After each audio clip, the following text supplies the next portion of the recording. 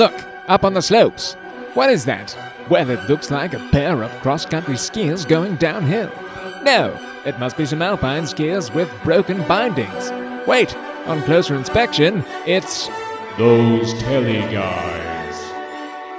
Well, good evening and welcome to episode 18 of Those Telly Guys. My name is Morgan and I'm joined as ever by Richard and thankfully this week by Sam. How are you guys?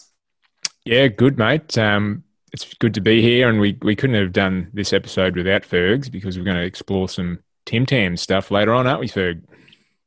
Yeah, it's good to be here. I'm excited, drinking my favourite drink. I cracked open a 1995 bottle last night, and it packed a punch. So I'm excited to get back on it tonight. A bottle of what, Ferg? Oh, a bottle of port. Bottle of port. Wow. Well, and we all know how much Ferg loves port. I had an interesting fact about port, actually, because when we were talking about all this port stuff, and I know we haven't even gotten to that point yet, but I sort of, was straight onto the Dan Murphy website and, sifted through, the $3,500 bottles. But at the top, it says that port, it can't actually be known as port. So you'll notice that it doesn't say port on any of the bottles or boxes in Australia because apparently, it won't be known as port in Australia because, to be port, it has to come from some particular area of, Portugal or Spain. Yeah, Portugal. So therefore it is known as tawny in Australia. I thought you were going to get it. The Port Adelaide Football Club had naming rights over it. David Koch paid for it. Naming rights. So apparently tawny is that brown colour. Oh, there you go. Here's a colour. Right. Yes, and we'll be looking into all things port and Tim Tams later on. And this is, of course, our novelty mailbag episode, you could say. We've had a few emails come in that we feel like we should share to the world. But first, I guess some Bogong Bulletin stuff. This is the Bogong Bulletin.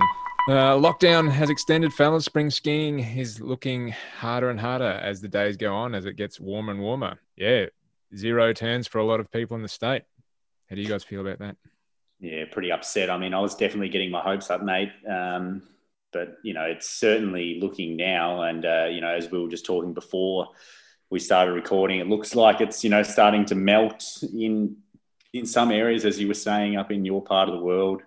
But, and with lockdown being extended, I think the chances of me sliding on any snow in the year 2020 are all but gone for the time being. Ferg? Yeah, definitely a nil for me. But I was looking at the Hotham snow cams at Morning Smoko this morning, and it's looking more like October 20th in the last two seasons at the moment. So hopefully, whoever's up there can make the most of it. Might be a few tussock runs in there. Yes, I'm sure there's going to be some stories of people sneaking out, and we might hear some of those later on. But in the season, but it is getting warmer here, as you said, mid-October. I'm in shorts. It's definitely not cold anymore, but some people that might be throwing some pants on might be in North America. It looks like it's starting to snow there. The Freehill Life crew must be getting pretty excited. Absolutely. I saw Josh Madsen post on his Instagram story, or it might not have been his personal account, or could have been attached to the Freehill Life page, but it looked as though he was dunking his hand into a pile of fresh snow on the side of the road, which is obviously a good sign for that part of the world. Yeah, it looks like Utah and Colorado. I'm guessing the more central parts of America. It looks like they copped a little bit of a dusting. Or a bit more than a dusting. So, yeah, that is exciting. Yeah, they actually got more snow than we've had all season in one early season dub. No, just joking. But, they're getting excited, and maybe we're getting excited for next season. I'm not too sure. The Epic Pass has gone on sale, as has Buller's Icon Pass, I suppose, for the mountains with that, being Thredbo and Buller here. Imagine it, getting back to your mountains, tearing down the slopes of Towers Run in Perisher, Chasing your family through the snow-covered village in Falls Creek. Skiing and riding Heavenly Valley First Tracks at Hotham. With the Epic Australia Pass, you can explore them all and more, all with the protection of free Epic coverage. It's time to turn your dreams into an exciting new season.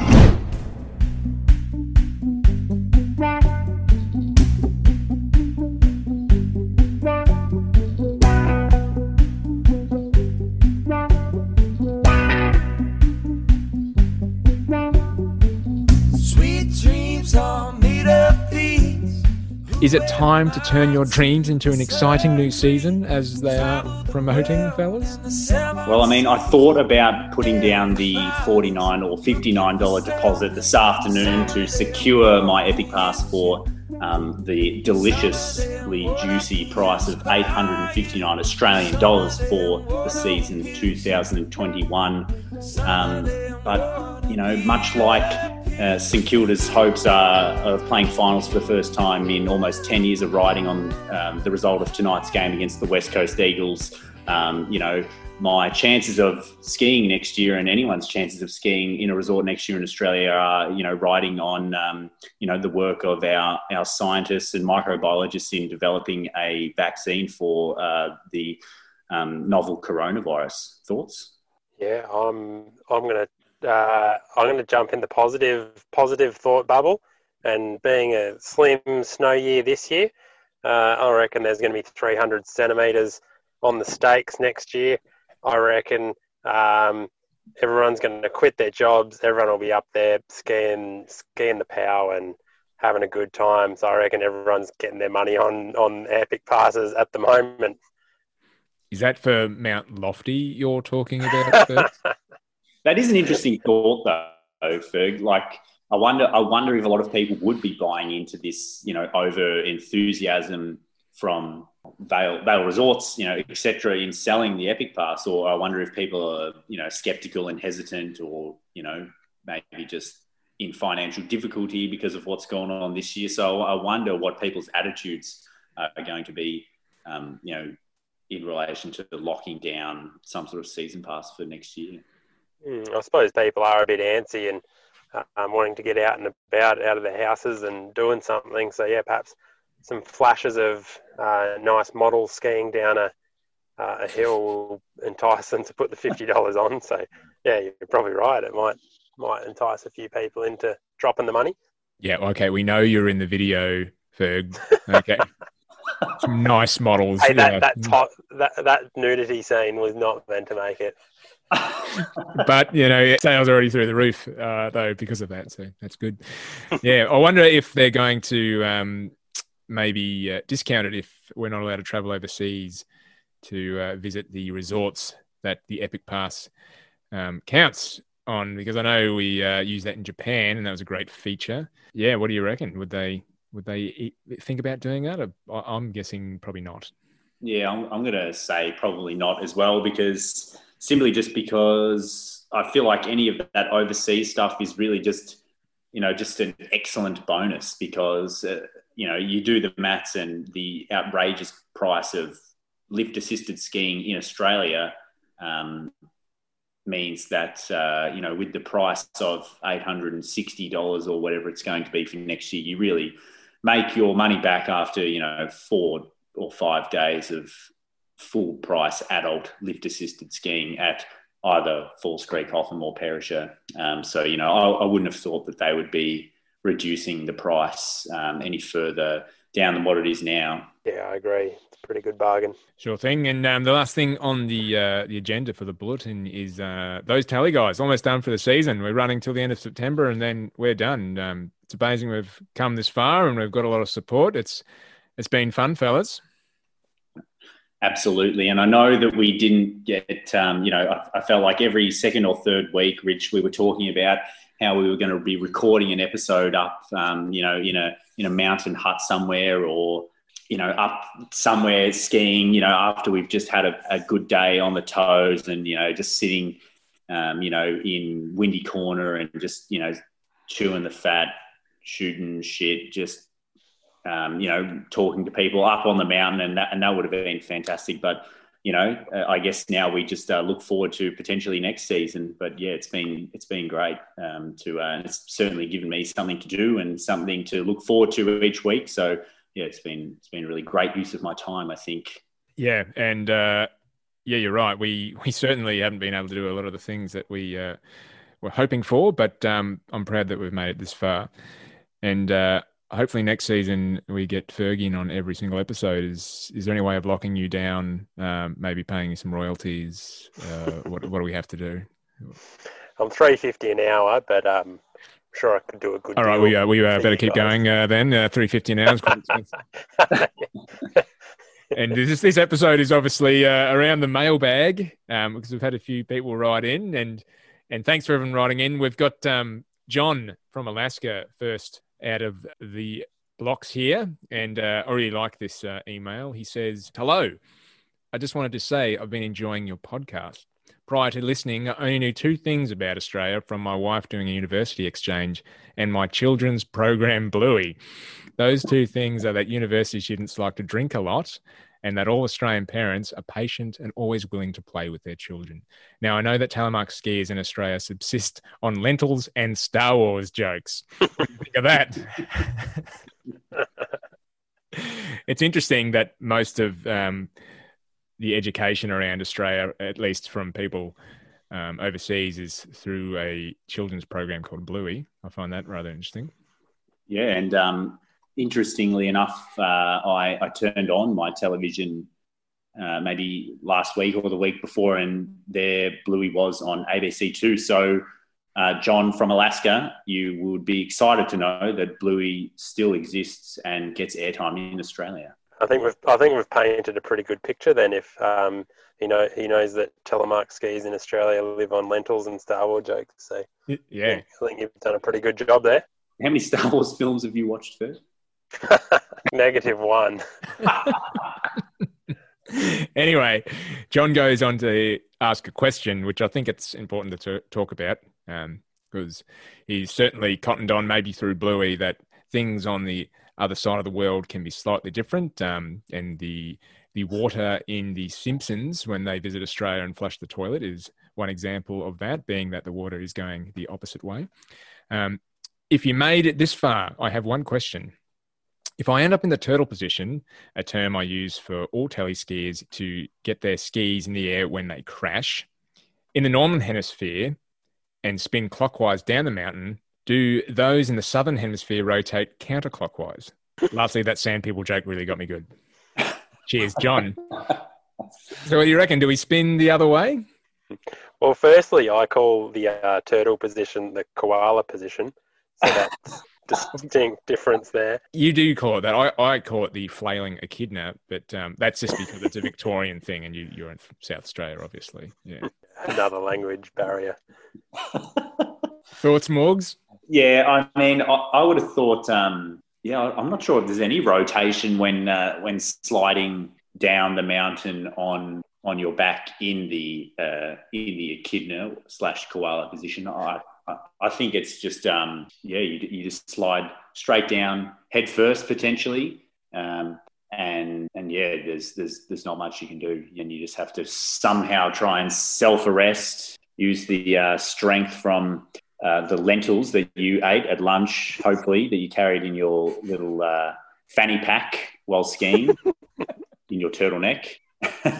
Yeah, it is interesting. I do recall maybe seeing someone spin counterclockwise down Bogong.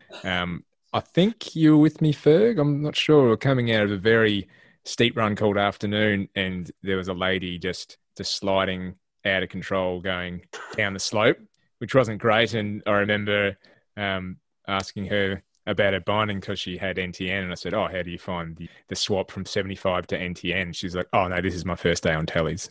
Oh, great. In the backcountry, great way to start. But I'm pretty sure she was spinning counterclockwise. So there you go, John. Yeah, I'll have to look back over the GoPro footage on that one. Yeah. All right. Morg, should this next email be for you? I'm happy to read it. Unless you want to read this one, Ferg, and I can do the next one. But Yeah, I'm happy to read this one. This is from perhaps a good friend of the show. Not sure of his last name, Tony. It says, "Hi lads, just enjoyed listening to the latest episode on an evening walk. Great work as usual, and another interesting guest. While not prone to waxing lyrical about my younger days in the outdoors, your guest's reference to the western slopes of the main range reminded me of a particular adventure I once had. The climb from the Geehai River up to the summit of Cozzy is the longest continual climb/descent in Australia, known as Hannell Spur. Many years ago, I hiked this route with a group. It was planned as a return trip going up and down the spur over 4 days with some time to explore at the top. Starting early from the river, we made it to Bayat's camp, just below the summit on the first day. Here we attached the breathing apparatus. Alpine conditions set in quickly the next day, and we dashed to the summit for some views and a side trip to Seaman's hut. Here, one of the party sprained a knee. We returned to our camp, but it was obvious this person could not make the long descent down Hannell Spur. Instead, it was decided that two of us would walk back down to the Geehai to get the cars, while the others would limp out to Charlotte's Pass with the injured walker. We would have to drive around and pick them up. As one of the younger and fitter members of the party, I was selected to walk out to get the cars. So that's two different sides of the ranges that they were going to split the groups into. The letter goes on. The next morning was an absolute whiteout, and it led to one of the most frightening experiences I've had in the outdoors. The other hiker and I lost the snow poles for a while. It probably wasn't long, but it felt like an eternity as we walked around in circles trying to relocate the trail. Eventually, we made it back to the pole line and began the long descent to the river and the cars. It was an uneventful descent that, after that, then I had the chance to flog the crap out of someone else's Subaru all the way around to Charlotte's Pass. It's a pretty good road, that one, actually, to flog someone else's car. Once there, we met up, had a hot meal, and made a long trip back to Corryong for the night. What a massive day. I remember telling my father about this adventure sometime after. He promptly replied that he had also been to the top of Cozzy as a young man in the early 1950s. He had not walked up Hannell Spur, however, but had driven all the way to the summit in his Holden station wagon. Thankful for wild places and adventures. What a great story. Thanks, Tony. I actually wasn't familiar with Hannell Spur. Have you guys walked up Hannell Spur from the same place before?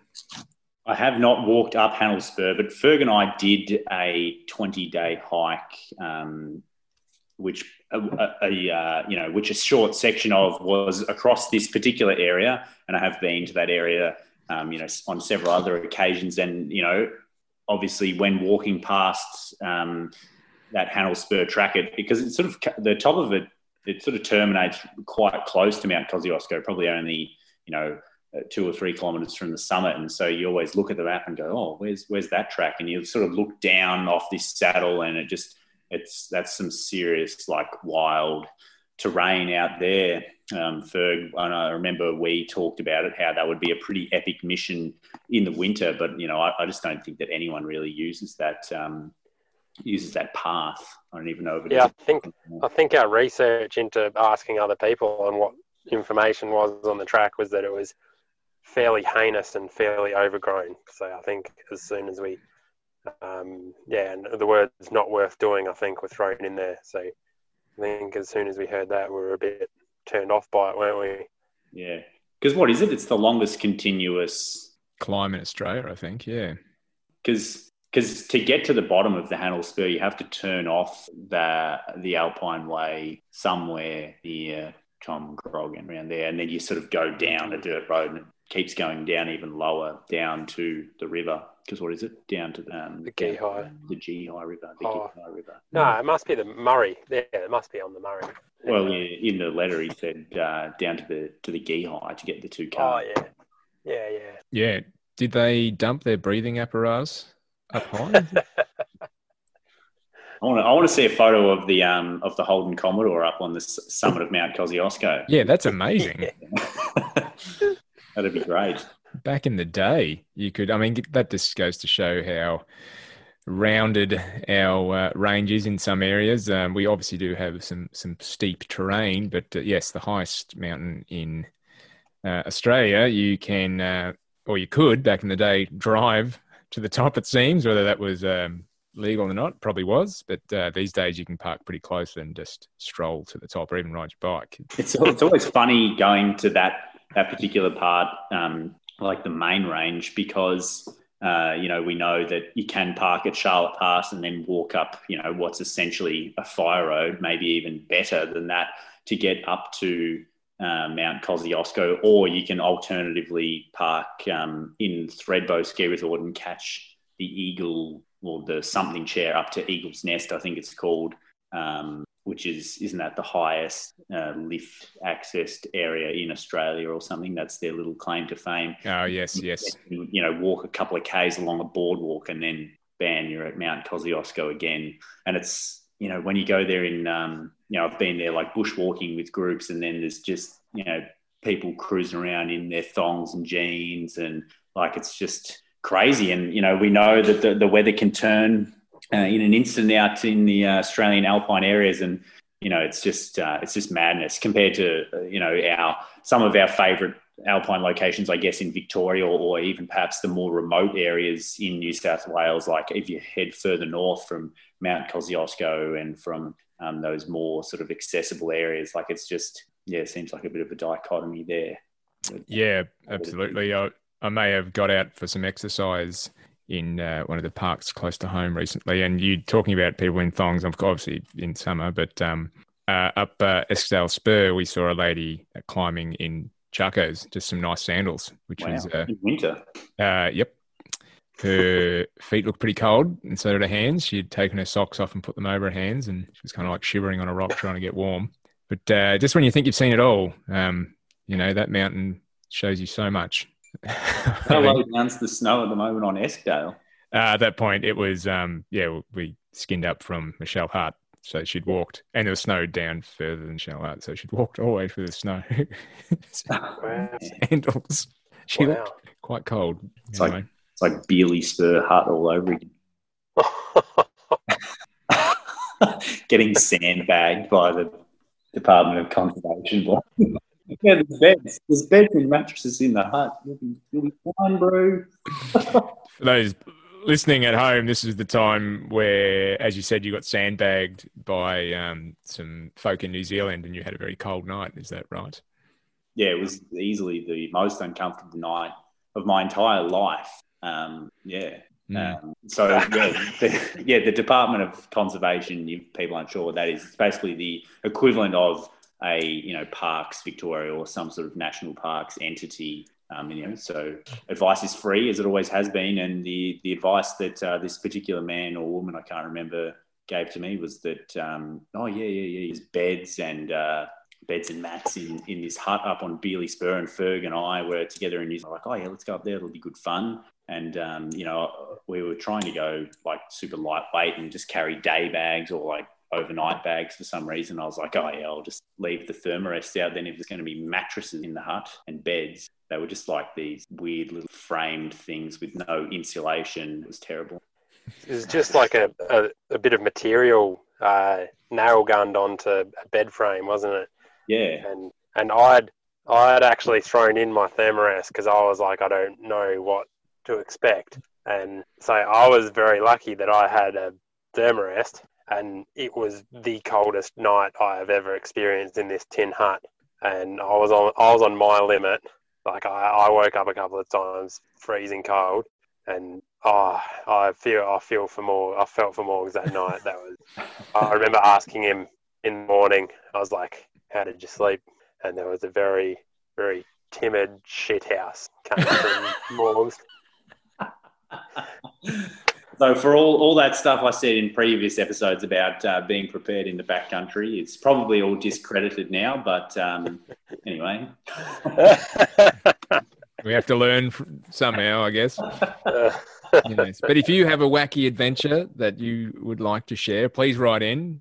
We love hearing about other people's adventures or stories. And again, thanks, Tony. You've written in a few times, and we appreciate everything you've written in. And I love the last line there. Thankful for the wild places and adventures. And I think that's fantastic. And I think we can all agree on that. But Morgs, we're moving on to the final email that we received. And this is kind of the feature of the show, I guess. We're going to respond in a certain way. Absolutely, yeah. So this one comes in from Lewis, and he says, "G'day, Rich, Morgs, and Sam. I've really been enjoying the podcast despite the lack of time in snow this season. It was great to hear from Ferg last episode, calling in from my home state." And he goes on to say that he did visit the Theberton Snowdome as a child and tobogganed down the snow slope. If my memory serves me correctly, it curved left, so just like Zoolander, you can't turn to the right. Also, the snow was like the stuff that builds up on the inside of your freezer, which made for a really fun time. But that's not why I'm writing in. I have noted that there has been some debate surrounding the Port Tim Tam Slam that Yar and I did on Mount Feathertop, with you all questioning whether it was, in fact, a slam, given that the liquid was cold. Fair enough. I can confirm that the inside of the Tim Tam did not melt when the port was sucked through. You will be pleased to hear that I conducted a second experiment at home this weekend where I heated the port in the microwave prior to sucking it through the Tim Tam, which was a success. The inside of the Tim Tam was warm and gooey and port flavoured when I popped it into my mouth. Definitely an improvement. I know that you will have questions, so I've prepared some FAQs. What is the optimal heating time? And the answer is 40 seconds on high. So, lads, I think it's time to, obviously he's referring to a microwave there, so it's time to pour port into some sort of microwave-safe receptacle and put it in for 40 seconds on high.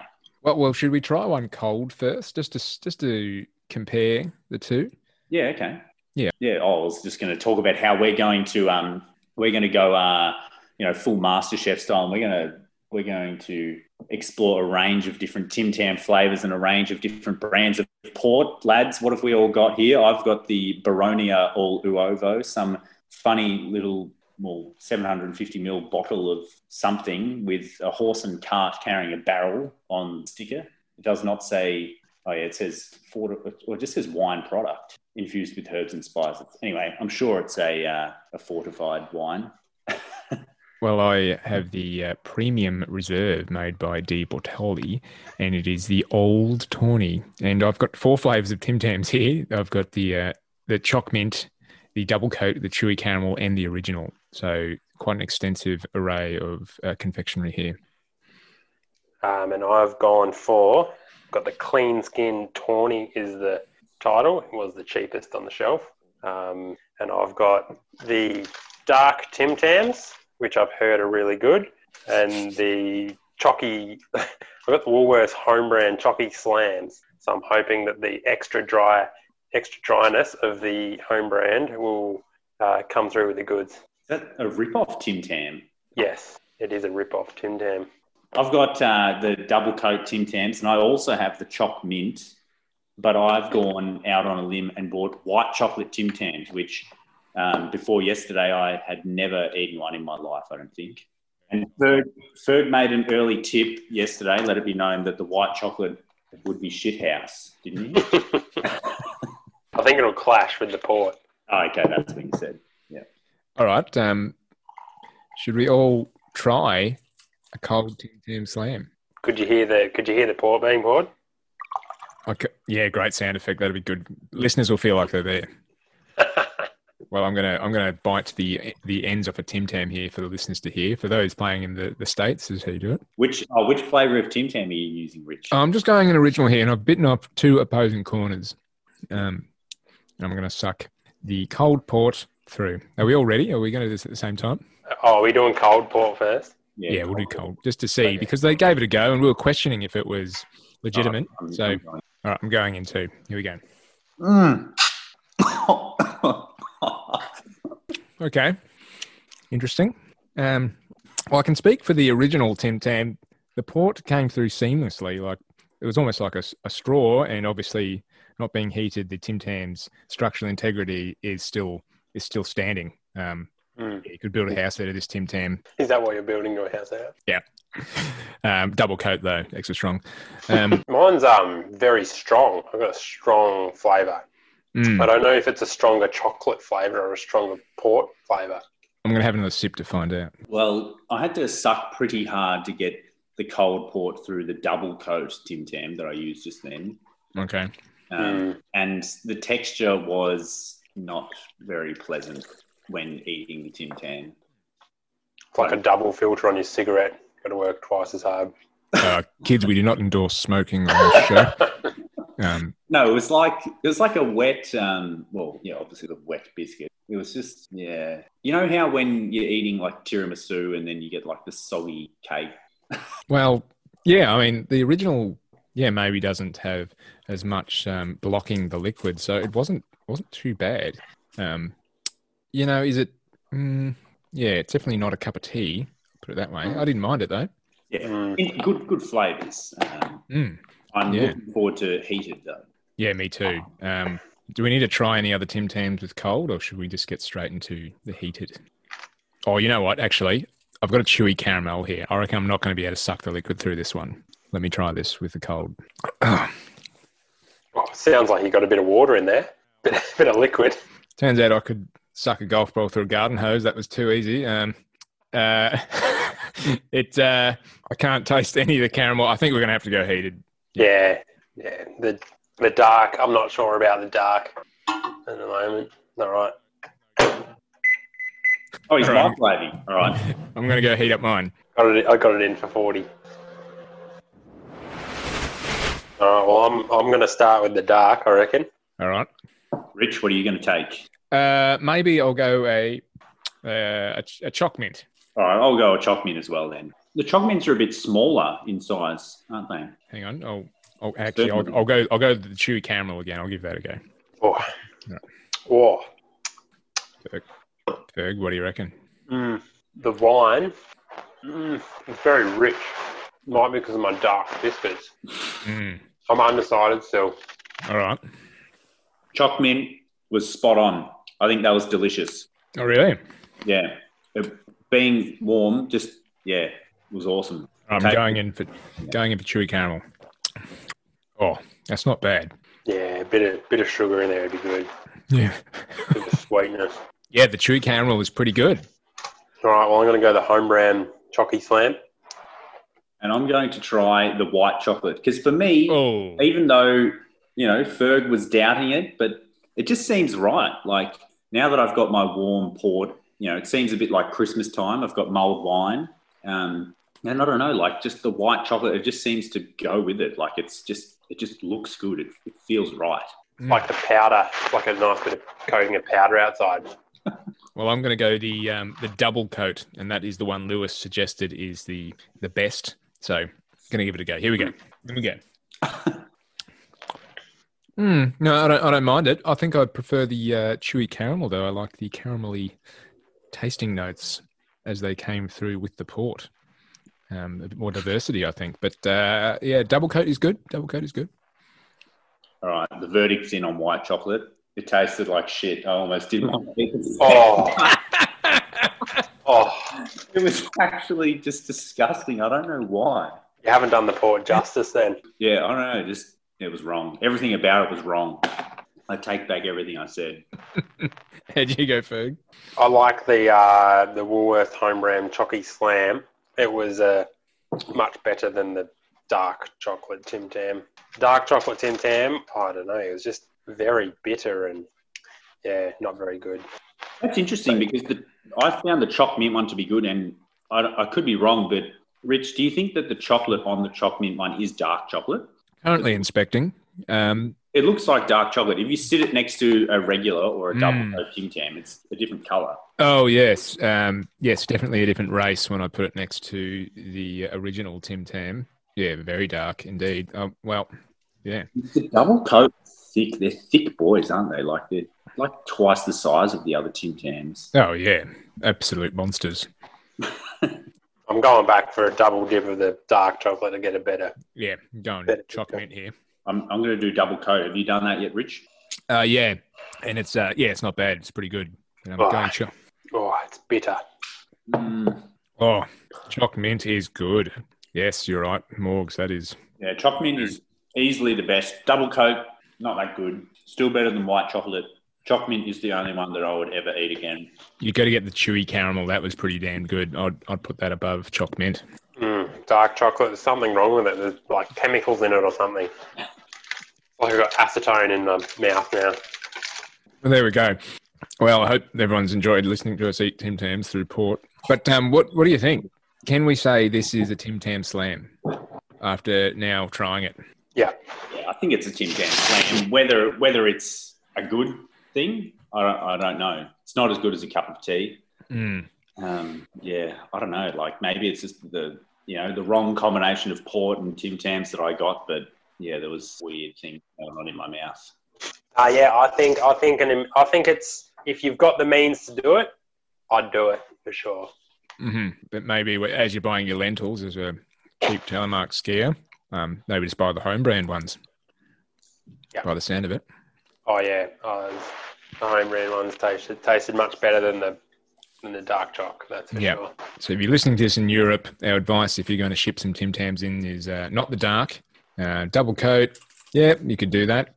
Choc mint definitely, chewy caramel, and even original, but no dark, no white.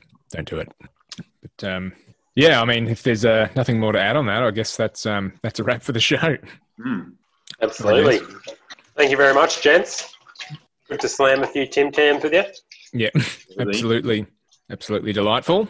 And as we said earlier, there's like probably 2 episodes left for the season here. We'll fill out the season despite the lack of skiing. But I guess I'll see you next week. Yeah. Hooray. Thanks as always. See you guys. See you later. Bye. Those Telly Guys hope you have enjoyed this program. We'd love to hear from you. Please get in touch at thosetelliguys@gmail.com. If you enjoyed this show, please subscribe for more fun episodes. Otherwise, you can find us on Instagram. Thank you.